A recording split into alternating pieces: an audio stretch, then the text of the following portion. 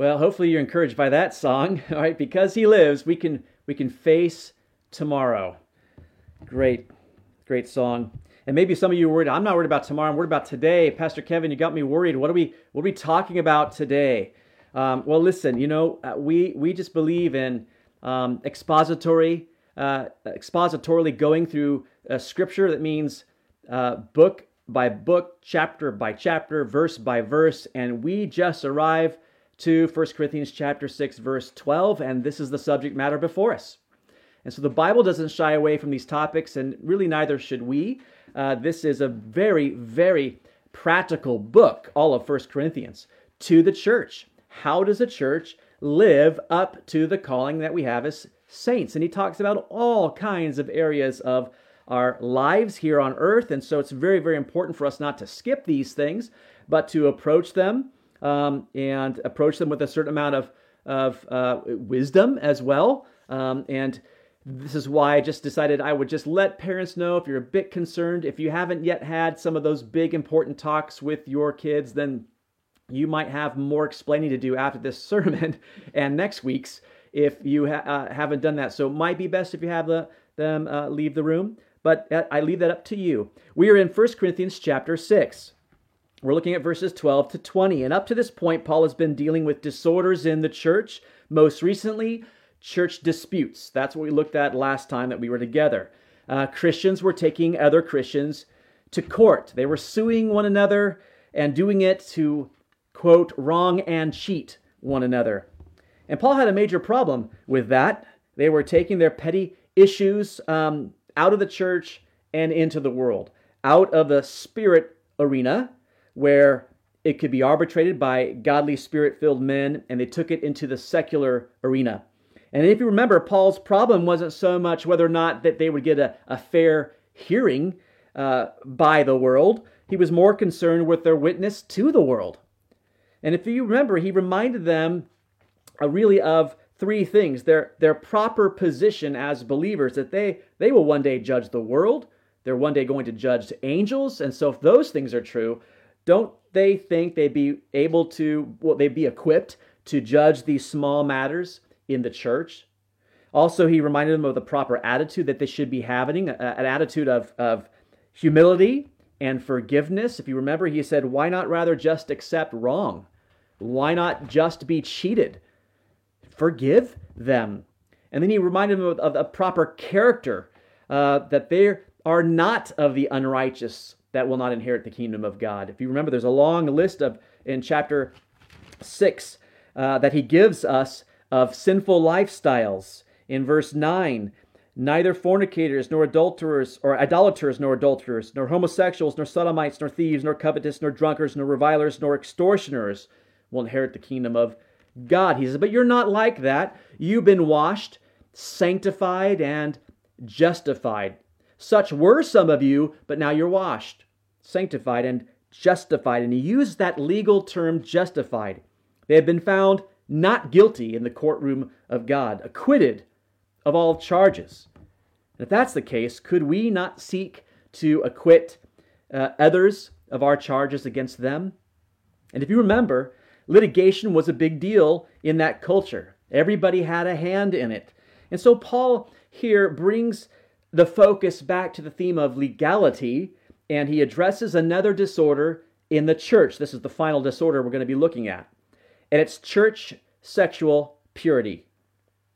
Now, the issue had been addressed at the beginning of chapter 5, if you remember. There was sexual immorality that was taking place in the church.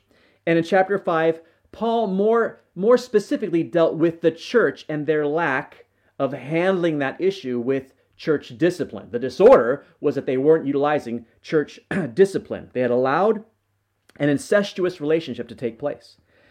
But while other members of the church may not have been sexually immoral in that specific way, they were in others.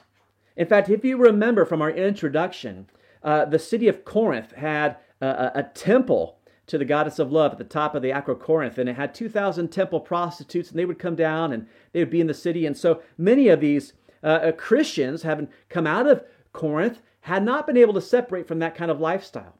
In fact, it was so commonplace to sleep with a temple prostitute that became known as Corinthianizing. If you did that, you were just Corinthianizing. You're doing like the Corinthians do. And so many of them in the church were involved in various illicit sexual activities. And so Paul tackles the whole issue of sexual purity in the church. And he does it through the theme of legality and freedom in Christ. Sometimes that's referred to as Christian liberty. Have you heard that phrase before, our Christian liberty? The issue of Christian liberty is developed fully more later on in this letter, in chapters 8 through 10. But Paul introduces it here.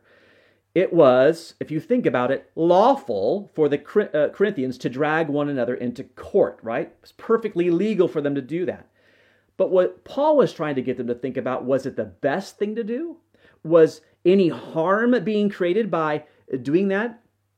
And it's with that kind of mindset that Paul approaches the issue of sexual purity in the church. So let's look at the passage. We're looking at the rest of chapter 12, verses 12 to 20. All things are lawful for me, but all things are not helpful. All things are lawful for me, but I will not be brought under the power of any. Foods for the stomach, and the stomach for foods, but God will destroy both it and them. Now the body is not for sexual immorality, but for the Lord, and the Lord for the body. And God both raised up the Lord and will raise us up by his power. Do you not know that your bodies are members of Christ? Shall I then take the members of Christ and make them members of a harlot? Certainly not. Or do you not know that he who is joined to a harlot is one body with her? For the two, he says, shall become one flesh. But he who is joined to the Lord is one spirit with him. Flee sexual immorality. Every sin that a man does is outside the body, but he who commits sexual immorality sins against his own body. Or do you not know that your body is the temple of the Holy Spirit who is in you, whom you have from God, and you are not your own? For you were bought at a price. Therefore glorify God in your body and in your spirit, which are God's. Let's pray. God in heaven, we recognize that we come to a very important passage today, filled with important truths for your church.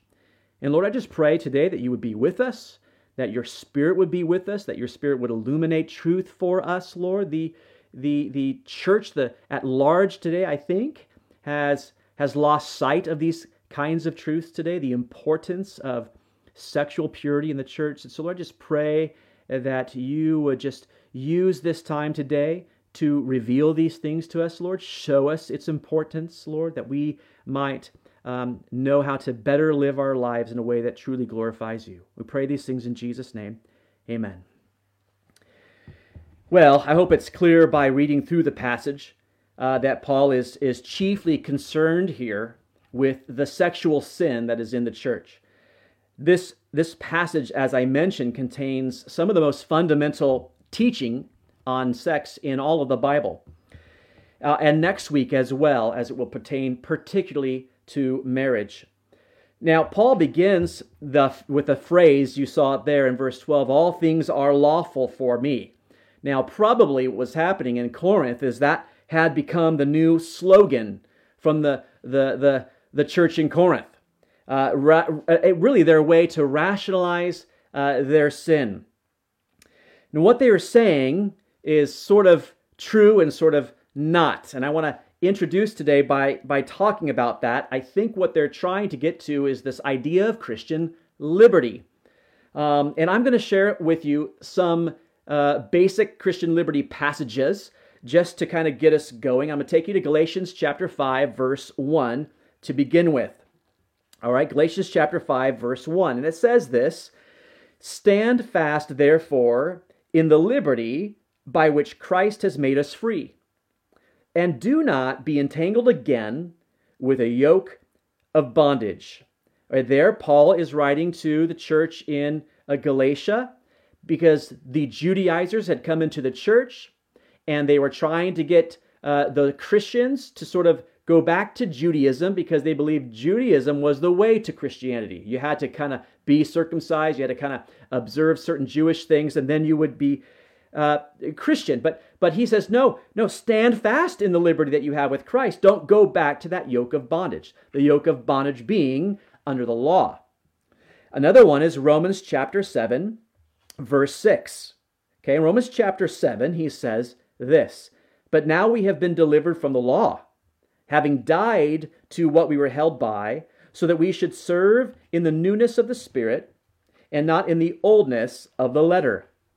All right, so there he says again, you've been delivered from that law, you've died to it, you were held by it, but now you serve in the Spirit. So it's not strict adherence to the letter of the law that saves you, right? It is only God's grace which saves. Isn't that what Ephesians 2:8-9 says? It's by grace you've been saved through faith, that not of yourselves, it's the gift of God, not by works, lest anyone should boast.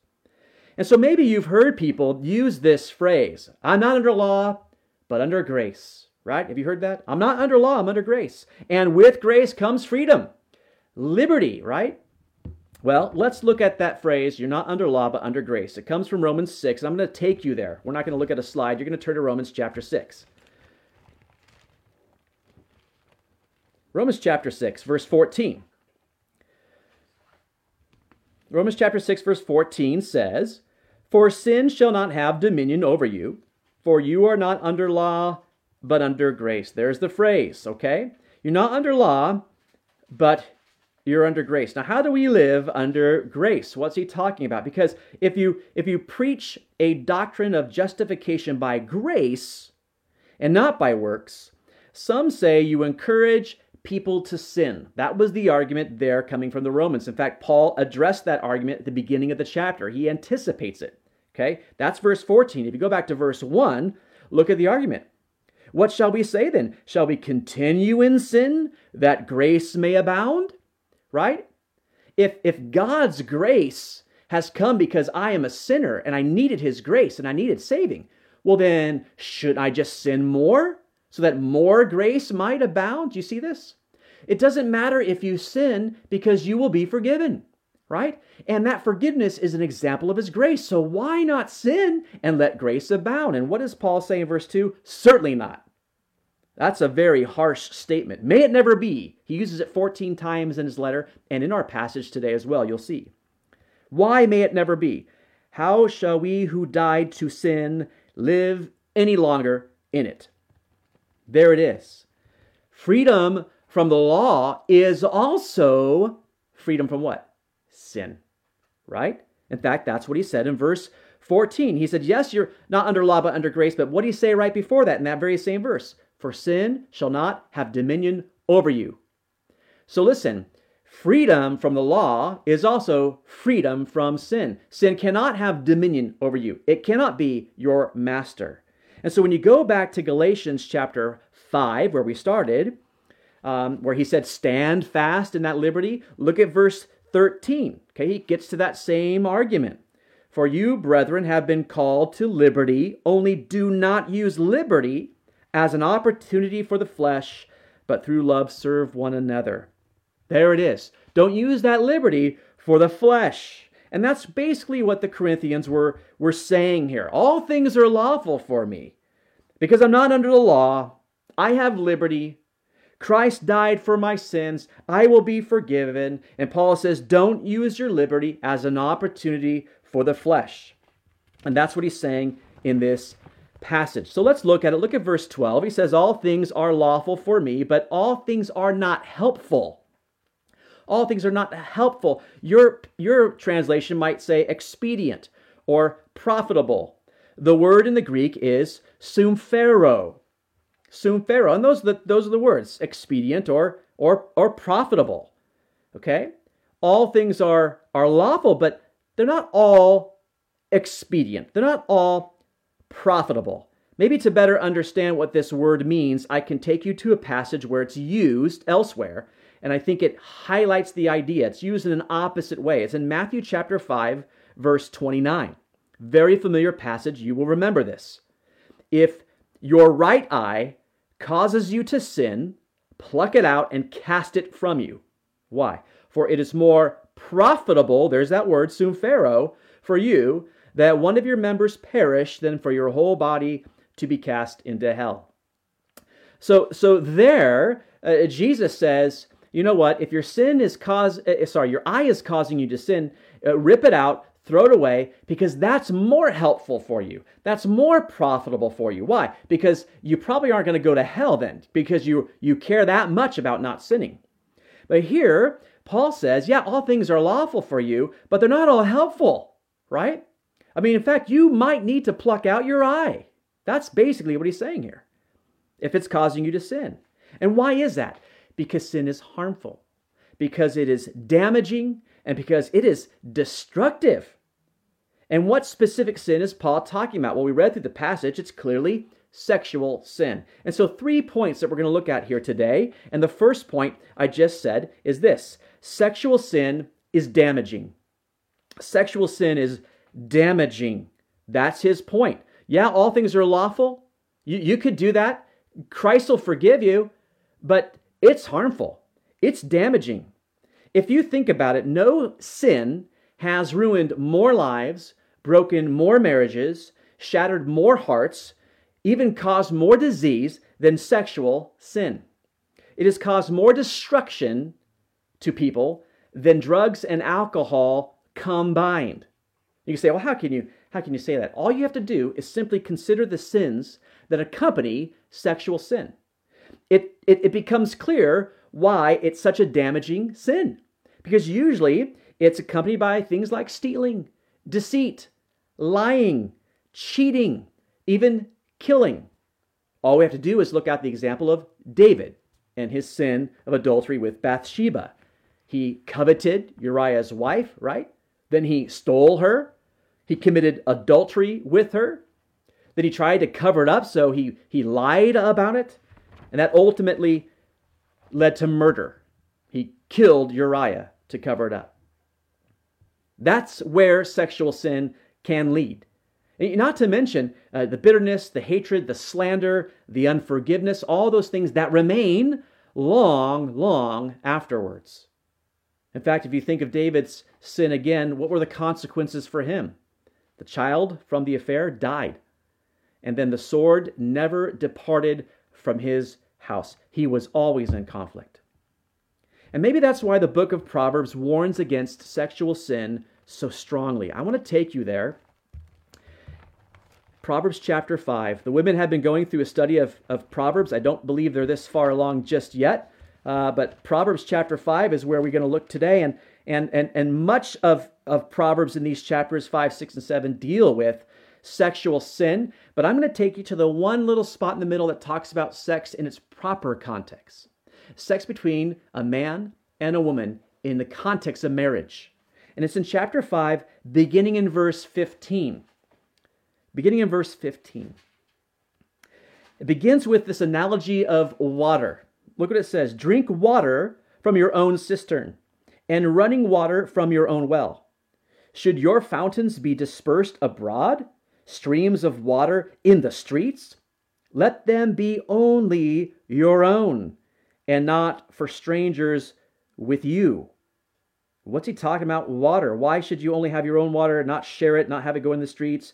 Verse 18, let your fountain be blessed and rejoice with the wife of your youth. Do you see what he's talking about now? As a loving deer and a graceful doe, let her breast satisfy you at all times, and always be enraptured with her love. For why should you, my son, be enraptured by an immoral woman, and be embraced in the arms of a seductress? You see, there's the proper context. In fact, here we find out that it's actually very good, it's very natural, it's very normal. He says, you know what? Be enraptured with your wife. A man is going to love his wife and be enraptured by her physically, by her body, and the woman, the man. And he says, that is the right view. That's the right context of sex, of intercourse. Drink water only from your own cistern. It's your fountain, and you share it with only each other. But as you back up to the beginning of chapter 5, we find out the perversity of sexual sin and where it leads. Look at verse 1. My son, Pay attention to my wisdom. Lend your ear to my understanding, that you may preserve discretion and your lips may keep knowledge. Why? For the lips of an immoral woman drip honey, and her mouth is smoother than oil. But in the end, she is bitter as wormwood, sharp as a two-edged sword. Here we have how sexual sin comes. It's deceitful. Oh, it looks good. It's enticing, smooth. Oh boy, it's smooth. Her lips are like honey, right? It's enticing. But what is the reality here? The end is bitterness. Bitter as wormwood. Look what he goes on to say in verse 5. Her feet go down to death. Her steps lay hold of hell.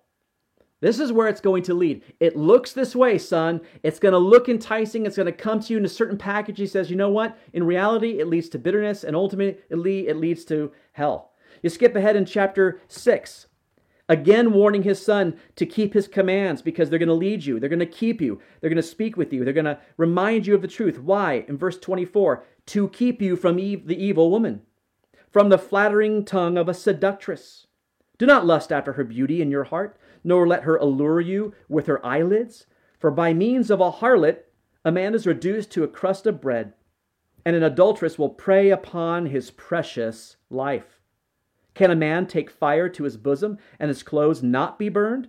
Can one walk on hot coals, and his feet not be seared? So is he who goes into his neighbor's wife. Whoever touches her shall not be innocent. In fact, you look ahead to verse 32. Whoever commits adultery with a woman lacks understanding. He who does so destroys his own what? Soul. He destroys himself, which is really going to be Paul's point here. It is a self-destructive sin. In fact, look again. Go to chapter 7, a big lengthy section here, beginning in verse 5, again talking to his son to keep his understanding and treasure wisdom. In verse 5, he says, that they may keep you from the immoral woman, from the seductress who flatters with her words. And then he gives you an example. Here's a picture, son. This is what it's going to look like. So when you see it, you'll know it. You'll recognize it. Pay attention to this. For at the window of my house, I looked through my lattice and saw among the simple, I perceived among the youths a young man devoid of understanding, passing along the street near her corner, and he took the path to her house. There's the beginning there. That's the world's way. There's not real understanding there. That's the way of the fool, right? Devoid of understanding. And so rather than avoid those areas, this young man took the path to her house, just walking on by. And then in the twilight, in the evening, in the black and the dark of the night, and there was a woman met him with the attire of a harlot and a crafty heart. That's very revealing as well, right? The attire of a harlot, but a crafty heart. Outwardly, right? Seductive, but inside, oh, there's craftiness inside. She was loud and rebellious. Her feet would not stay at home. At times, she was outside, at times in the open square, lurking at every corner. So she caught him and kissed him. And with an impudent face, she said to him, I have peace offerings with me. Today I've paid my vows, so I can come out to meet you diligently to seek your face, and I have found you. Oh, that's a great excuse. Today, I went in, I paid my vows. I made my sacrifice. I asked forgiveness for my sins, right? My slate is clean. Let's go spread my bed with tapestry, right? I've colored them with coverings of Egyptian linen. I've perfumed my bed with myrrh, aloes, and cinnamon. Come, let us take our fill of love until morning. Let us delight ourselves with love. Right? I can go ask for forgiveness and make a new sacrifice next week, right? Let's just do this now. Why? Verse 19, for my husband is not at home. He's gone on a long journey. He's taken a bag of money with him and will come home on the appointed day. No one's going to know. There's nobody around. My husband's long gone, right? I've set this time for you. In fact, even my conscience is clear because I've made sacrifices, right? So it's all enticing and it all makes sense. In verse 21, with her enticing speech, she caused him to yield. With her flattering lips, she seduced him. And immediately he went after her as an ox goes to the slaughter, or as a fool to the correction of the stocks, till an arrow struck his liver. As a bird hastens to the snare, he did not know it would cost his life. See, Solomon, the wisest man who ever lived, understood the damage that would be done. Ultimately, it leads to self-harm. It's completely damaging. I remember one time I gave a a sermon on sexual purity at our home church in Grace Chapel. And right afterwards, I had a young lady. She just looked so young to me, but so weary and so burdened. And she was sobbing uncontrollably. And she began to tell me her story. And she had married, and she had divorced, but she had a child with that partner. Then she had remarried and had 2 more children with that partner. That relationship wasn't working out, so she had left him, remained married, left him, went and shacked up with another man, had another child. And so she comes to church, and here we are talking about sexual purity, and she's just completely broken. And this is what she said to me. She says, I've caused so much damage. My life is beyond repair. She says, look at this. I've got a child from this guy, a child too. Nobody can fix this. I'm damaged goods. And here was the amazing thing. At the time, our bookkeeper, who is a lovely lady, had come out of a similar past years prior to that, where she had a child from a man and then had another child later on. And God had so redeemed that situation when she gave her life to the Lord that she eventually married that first man. He became her husband. He gave his life to Christ. He actually began working at the maintenance staff at our church. And God had just completely redeemed that situation. I said, you know what? Let me just introduce you to somebody. And I went down the hall and I brought our bookkeeper in. I said, you need to meet her and talk to her because your life is not beyond repair. But listen, there were consequences of her actions that she's going to carry with forever. The children are not the consequences. The Bible makes clear that they're the fruit, right? They're a reward, but they're going to suffer consequences as well. And she was burdened by that, right? They didn't know who was their father, who's coming and going. It was just an awful situation. And the warning is so clear from Proverbs that you can do that. And as a believer, yes, your sins are forgiven, past, present, future. Christ will forgive you. But is it damaging to you? Do you want to do that? What harm are you bringing upon yourself? Not to mention the harm into the church. Sexual sin can have consequences that can remain with you forever. And do not be deceived. It is extremely damaging. Second point, sexual sin is dominating. It's dominating, and that comes from the second half of verse 12. All things are lawful for me, but I will not be brought under the power of any. Sexual sin is dominating. And that phrase, be brought under the power, is actually one word in the Greek, and it is exousiadzo. Exousiadzo. It means to hold the body subject to one's will. To have full and entire authority over the body. What is that? That's to be mastered. He says again, so all things are lawful for me, but listen, I won't be mastered by anything. And there is not a sin more enslaving than sexual sin. Let me give you an example. You can have a glass of wine at dinner and not become mastered by it. Drinking alcohol also is not a sin. Now, does it carry the potential of mastering you? Well, certainly it does. You've got to be careful. But with sex outside of marriage, first of all, it is a sin. It is a sin.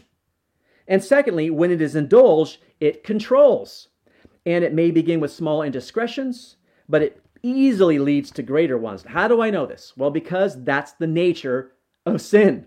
It's seen in Psalm 1, right? Blessed is the man who walks not in the counsel of the ungodly, nor stands in the way of sinners, nor sits in the seat of scoffers, right? There you see the progression of sin. You're walking by, and that's okay, but you're walking by like that man who was walking through the harlot's neighborhood. You're walking by, but then pretty soon you're just standing there in the path of sinners, and then eventually you end up sitting among them. That is the progression of sin. So having a glass of wine isn't a sin. Can it lead to mastery? It can. But listen, indulging in sexual desire outside of marriage is a sin, and the pathway of that ultimately is to sit among them. It just naturally leads to that. Remember, the deceitful nature of sin. Sexual sin begins with that. And many in our culture today are deceived. They're deceived by believing that they're in control of their thoughts and their actions when it comes to sexual sin. Well, it's my body, I'm totally in control of that. When in fact, they're actually absolutely not. What are they in control of? Well, nothing. they're actually acting on the impulses of their passions and desires. So they're actually not in control of anything. They're submitting to the impulses of their desires. They're actually being mastered. They're not masters. They're being mastered. And they're deceived into thinking, I have complete control. No, you don't. You're a slave. You're being dominated by the flesh, which is why Paul says, don't give an opportunity to the flesh, because it has the potential to dominate you. And that's what he's saying here. Yeah, all things are lawful for me. It might be perfectly legal. Christ might forgive you this, but will that eventually lead you to having a different master? Will that possibly master you more than Christ masters you? See, these people are under the power of the flesh, and they don't even know it. Flesh wants to dominate us. Paul writes to the Thessalonians in chapter 4, verses 3 to 5. He says this, "For this is the will of God, your sanctification, that you should abstain from sexual immorality, that each of you should know how to possess his own vessel in sanctification and honor, not in passion of lust like the Gentiles who do not know God." Here we can see very clearly that God's will for us is sanctification. He wants us to abstain from sexual immorality. Why? We are to control our own vessels. Something vessels speaks there to wives. I think very clearly vessel speaks to your own body. That's the idea here. Control your own passions. Control your own desires. And when we don't do that, we're acting just like the Gentiles who do not know God. He says, don't come under the power of the flesh. Sexual sin, more than any other sin, is that fleshy, controlling sin, and it will master you. It seeks to dominate you. A third point here, and this is going to take up the rest of the passage, Paul's third point is sexual sin is distorting. It's distorting. So it's damaging, it's dominating, and it's distorting. Look at verse 13. Foods for the stomach, and the stomach for foods, but God will destroy both it and them. Now, this was another Corinthian slogan to justify their immorality. Food is made to satisfy, right? It's made to satisfy the cravings of the stomach. The stomach was made for what? Right? To crave food. So when your stomach starts rumbling, which mine's starting to do just a bit, right? When it starts to do that, that is natural. It's biological. It craves food. Food was made to satisfy the craving. So you can see what they're, in fact, the Greek is very fun. The Greek is very literal. Food for the belly, belly for the food. That's what it says there. And that's biology. And that's what they thought about sex as well. That's why they had this slogan, right? The body was created with a natural sexual desire. And when their bodies desired sex, then why shouldn't we just satisfy that desire? After all, food for the stomach, and stomach for the foods. You see what they were saying? What is Paul's rebuttal to that? What do you say to that? Oh, it is biology. Wow, what do you say? Look what he says. But God will destroy both it and them. God's going to destroy the food, and he's going to destroy the stomach. What's his point? Right? Yeah, it's true. Stomach was made for food, and food for the stomach. But that relationship is temporal. It's going to be destroyed. That biological process will not be needed in the eternal state. I don't know what it's going to be like, but you don't need that biological process. I hope we get to eat something. But you see, to indulge in sexual sin is to buy into the lie that our bodies are just temporary. There's nothing beyond this life. It's that age-old motto, right? You only have one life to live. Live it up. If it's your body, it's your life, right? Is that true? No, that's not true. It's a distortion of the truth. Distortion of the truth. And that's what sexual sin does. It distorts the truth. And Paul is going to give the Corinthians three truths. Rather than the untruths they're quoting, three truths about the body which sexual sin seeks to distort. And the truth number one is this: the body is for the Lord. The body is for the Lord. Go back to verse 13.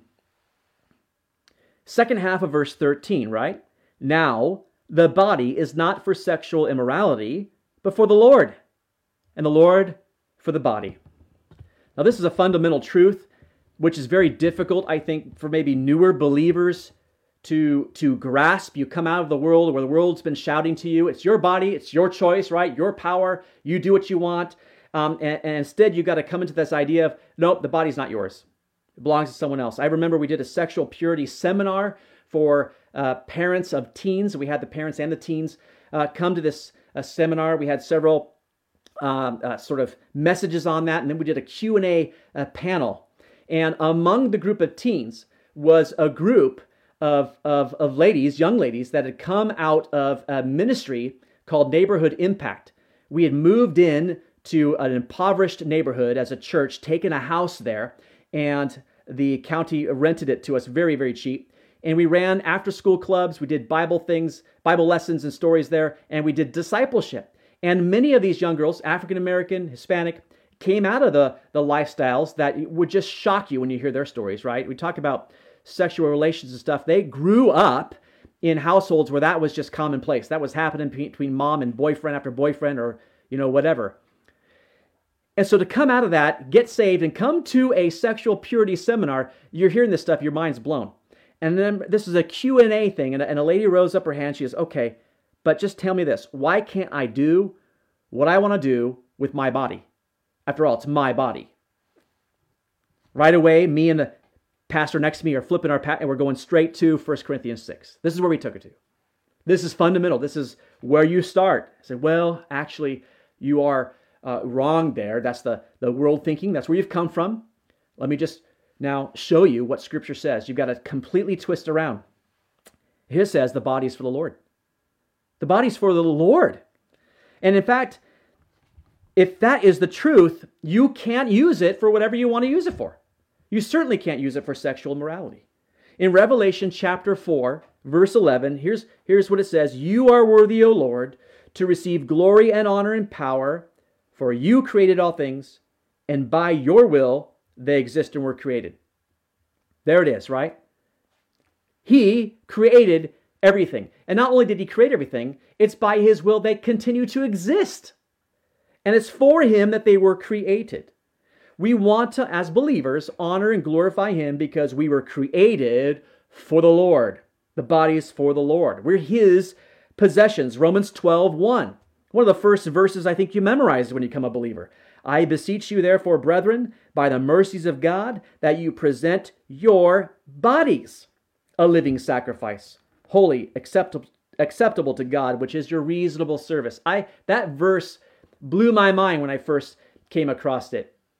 Present your bodies as a living sacrifice, not a dead one. We don't offer dead animals now. We offer ourselves to him. And what's he say? It's your reasonable service. I mean, it's after all, since I created you, and it's by my will that you exist, and it's for me that you exist, isn't that your reasonable service, that you would just give me yourself? That's what Paul's saying. So, the Lord is for the body as well. So, the body for the Lord and the Lord for the body. Didn't Paul just make up his own slogan here? It does sound like it to me, right? They're going around saying, oh, the stomach for the food and food for the stomachs. And Paul says, no, the body for the Lord and the Lord for the body. I love it. He's like, I've got one you should memorize. Go around with that. Get a t-shirt with that on it. The body for the Lord. We're his possessions. But what about the Lord for the body? How is that true? Well, for his purposes. That's how. He is ours in order to achieve his own future purposes. The body is not temporal, right? He is ours so he can achieve what he wants for himself. In the future, verse 14, God both raised up the Lord and will also raise us up by his power. He has a plan for you. Guess what it is? A resurrection, right? You're waiting to receive a glorified body, right? Dead saints before us will be resurrected and get new bodies. We'll go up in heaven and get a new body as well. And he has purposes for that. He has raised the Lord up, and he's going to raise you up as well. But guess what? If you're a believer, you're not stopping that, nor do you want to. He has plans for you. It's his. So the Lord for the body for the Lord, both are true.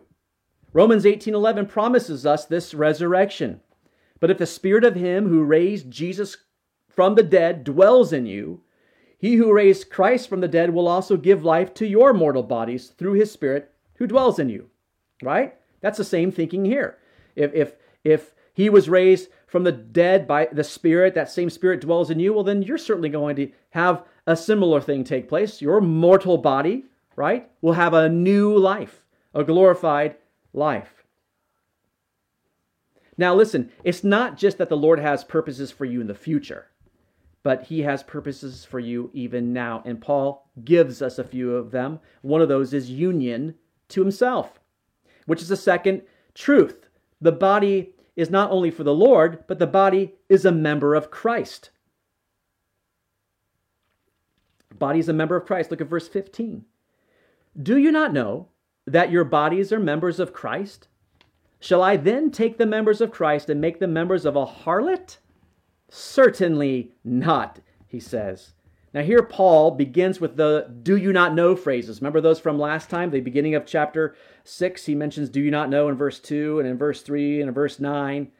He is re-educating them. They're ignorant spiritually, so he's saying you don't know these things. You don't know these things. That's another thing you don't know. You don't know that you are members with Christ. You're a member of him, right? We're not only for the Lord as his possession, but we are of the Lord as part of his own body. Now, I need to make a distinction here from other similar passages when I talk about we're members of his body, because that's certainly true corporately as a church, isn't it? Here's an example. Ephesians chapter 1, 22 to 23. And he put all things under his feet and gave him to be head over all things to the church, which is his body, the fullness of him who fills in all. You see that? So Christ is the head. He's the head of the body. And who's the body? The church. We are. You see that? So that speaks of the collective body of Christ, the church. The idea of members of the body of Christ is also used later on in chapter 12 of 1 Corinthians. We'll be coming to that, in a few months, I imagine. He says you're the body of Christ and members individually. And in that passage, he's going to talk about Christ being the head, like he does there in that Ephesians passage. And he's controlling the distribution of spiritual gifts to the collective body to be used for his service. Ephesians 5:30 says members of his body, of his flesh, and of his bones. It's a similar idea there. We're members of actually his flesh and body. But if you read Ephesians 5, what he's talking about is that saints are united to Christ as the bride. Do you remember that? There's that marriage picture. And again, it's the collective body of believers. Why am I sharing those things with you? Because it is quite different from what Paul is talking about here. Here in 1 Corinthians, he is actually talking about our actual physical bodies. This is not speaking of the corporate church. This is speaking of your physical body. Do you not know that your body, your personal body, your physical body are seen as members of Christ? The context here is what? Your conduct as a believer. How you conduct yourself, what you do with your body, you have to remember that it has been united with Christ. And his point here, although graphic, is clear here, right? He says, shall I take the members of Christ and make them members of a harlot? When a Christian commits sexual immorality because of his own personal union with Christ, he actually unites the person with whom he has committed sexual immorality with Christ. He unites him. And Paul says, should I do that? And what's his answer there? Certainly not. There's that phrase again, right? May it never be. It's unthinkable to him. And listen, it goes beyond an act that is simply biological. In fact, look what he says in verse 16. Or do you not know, here's that phrase again, don't you know, that he who is joined to a harlot is one body with her? For the two, he says, shall become one flesh. Now, he says, do you not know again, because it's something the Corinthians are clearly not understanding. Paul says something pretty remarkable here, and it flies in the face of what the world believes about sex. It's a joining of two people into one person. The world does not comprehend that, but that is the truth. Sex and marriage makes two become one, as there's a bond that is formed. And you say, well, how so? Well, obviously, Paul here is quoting from Genesis 2:24, right? Therefore, a man shall leave his father and mother, be joined to his wife, and the two shall become one flesh. And we understand that passage to be speaking about a spiritual union. C.S. Lewis, in his day, understood that to be a spiritual union. He wrote this in his Screw Tape letters, said that each time a man and a woman enter into a sexual relationship, a spiritual bond is established between them, which must be eternally enjoyed or eternally endured. All right? when a sexual relationship is entered into by a man and a woman, you either enjoy it forever or you endure it forever. But it needs to be a forever. And he's speaking about that spiritual bond. And that is true. That's what is taking place there. But in C.S. Lewis's day, he did not know as much about the human brain as we do today. Did you know that it is more than a spiritual thing?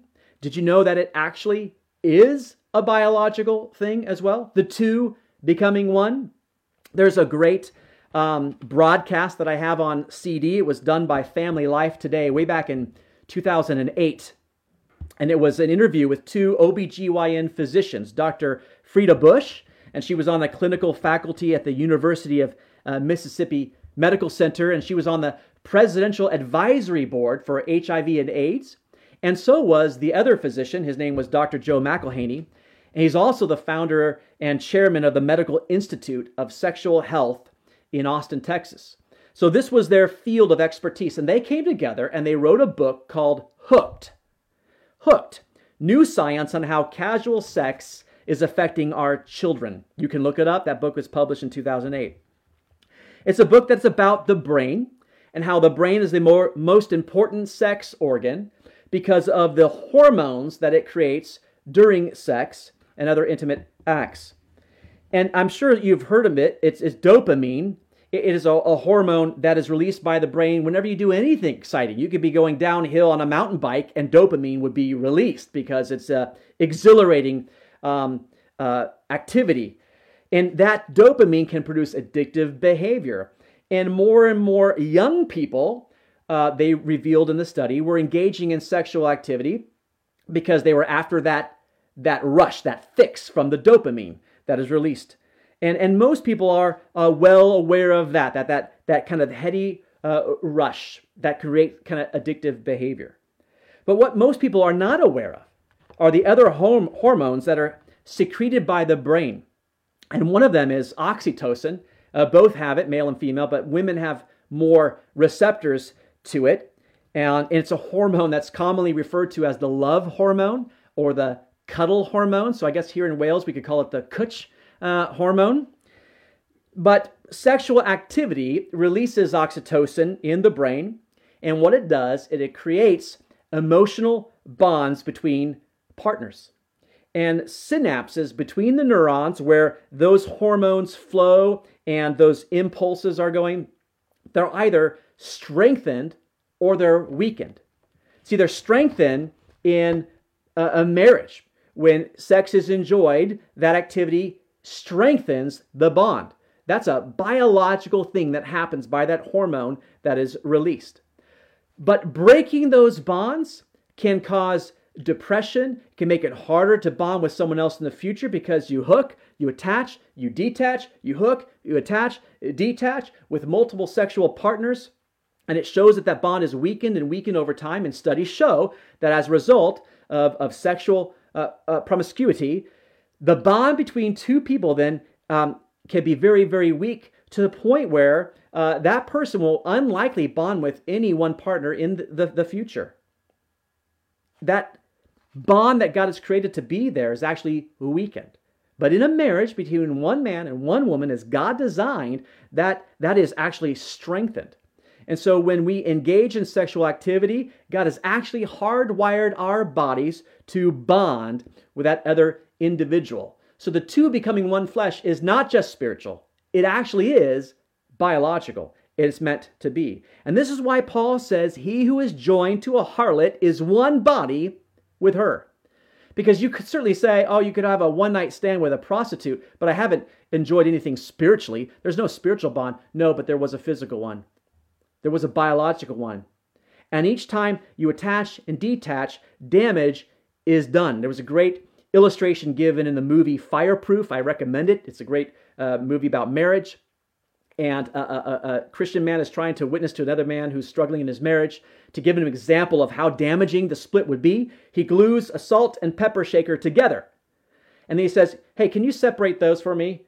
He said, could you separate those without doing damage to one or the other? He says, well, no. I mean, one of them's going to break. Exactly. That's exactly what's going to happen when you break this marriage bond. because your body has joined together. A bond has formed. And Paul says the same thing here. It goes way back into Scripture. If you join to a harlot, you're one body with her. So, would you take your body, which is a member of Christ, and join it to a harlot? Certainly not. Certainly not. But look what he says in verse 17. But he who is joined to the Lord is one spirit with him. It is true that our bodies are his, but we join to him in spirit. We're one spirit with him. We become one flesh with our marriage partner, but with Christ we are one spirit. Our members are part of him, but we're one in spirit. We don't physically become one in him, but we do spiritually. His life is seen as our life, isn't it? Galatians 2:20, right?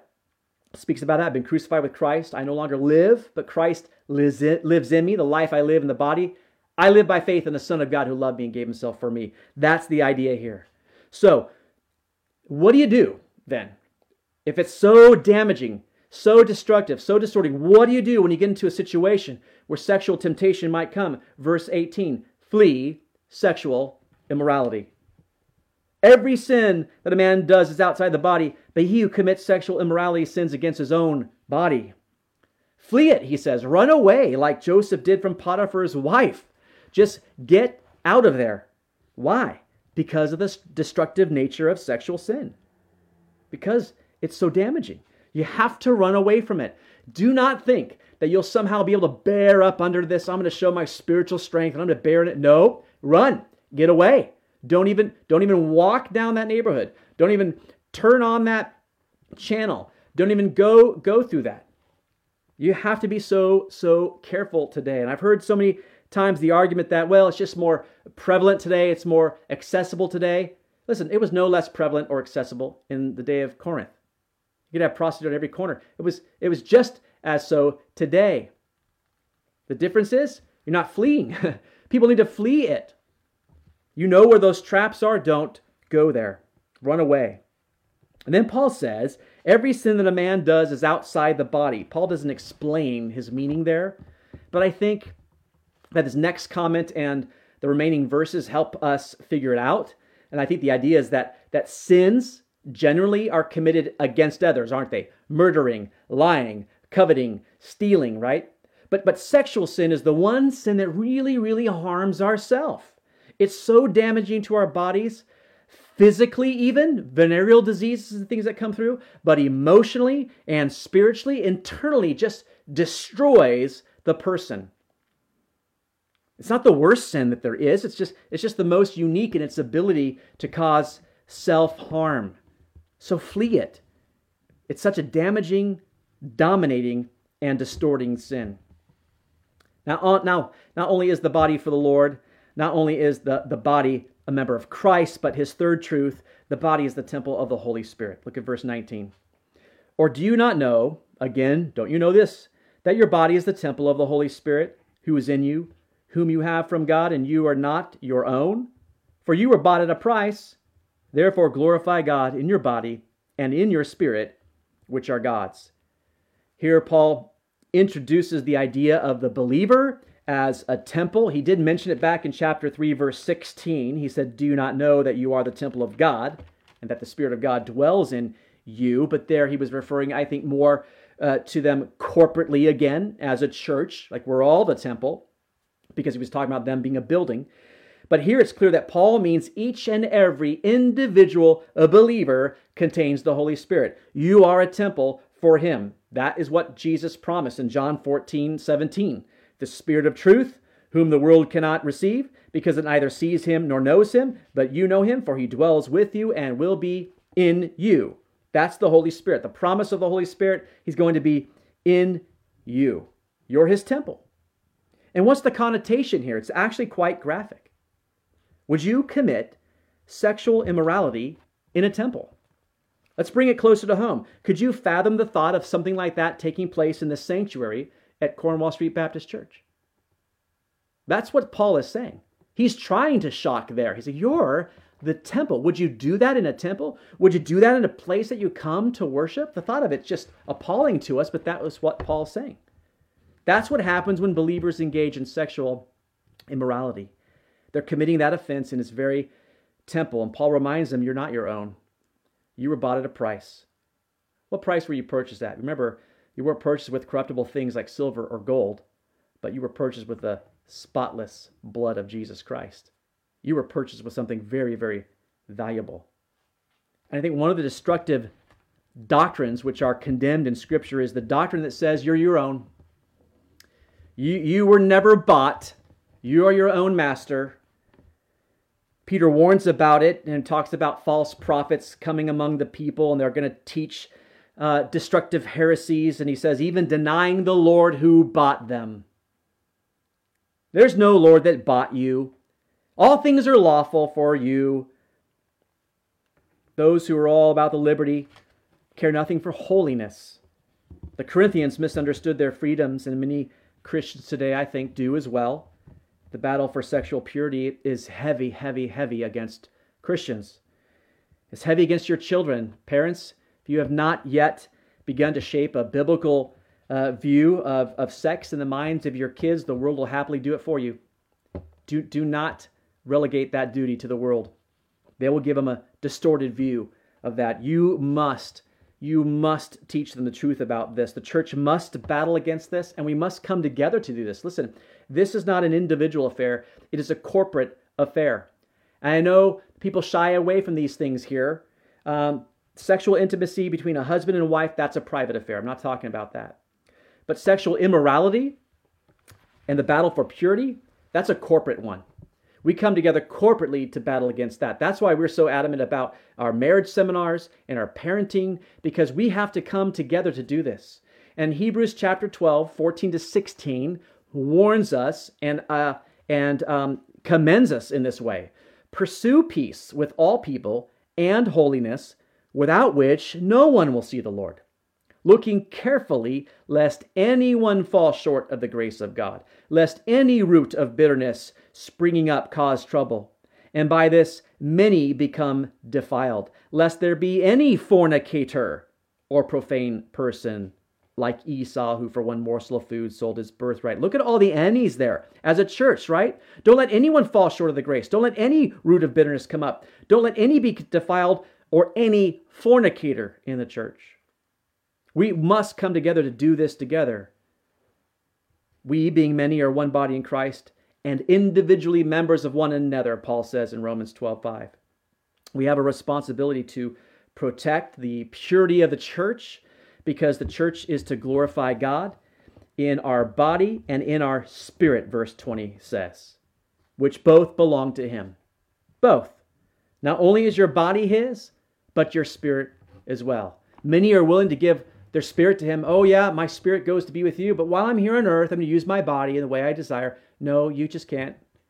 Your body is for the Lord. The Lord's for the body. You're a member of him. Your body's a temple. Paul reminds this ignorant church of those fundamental truths.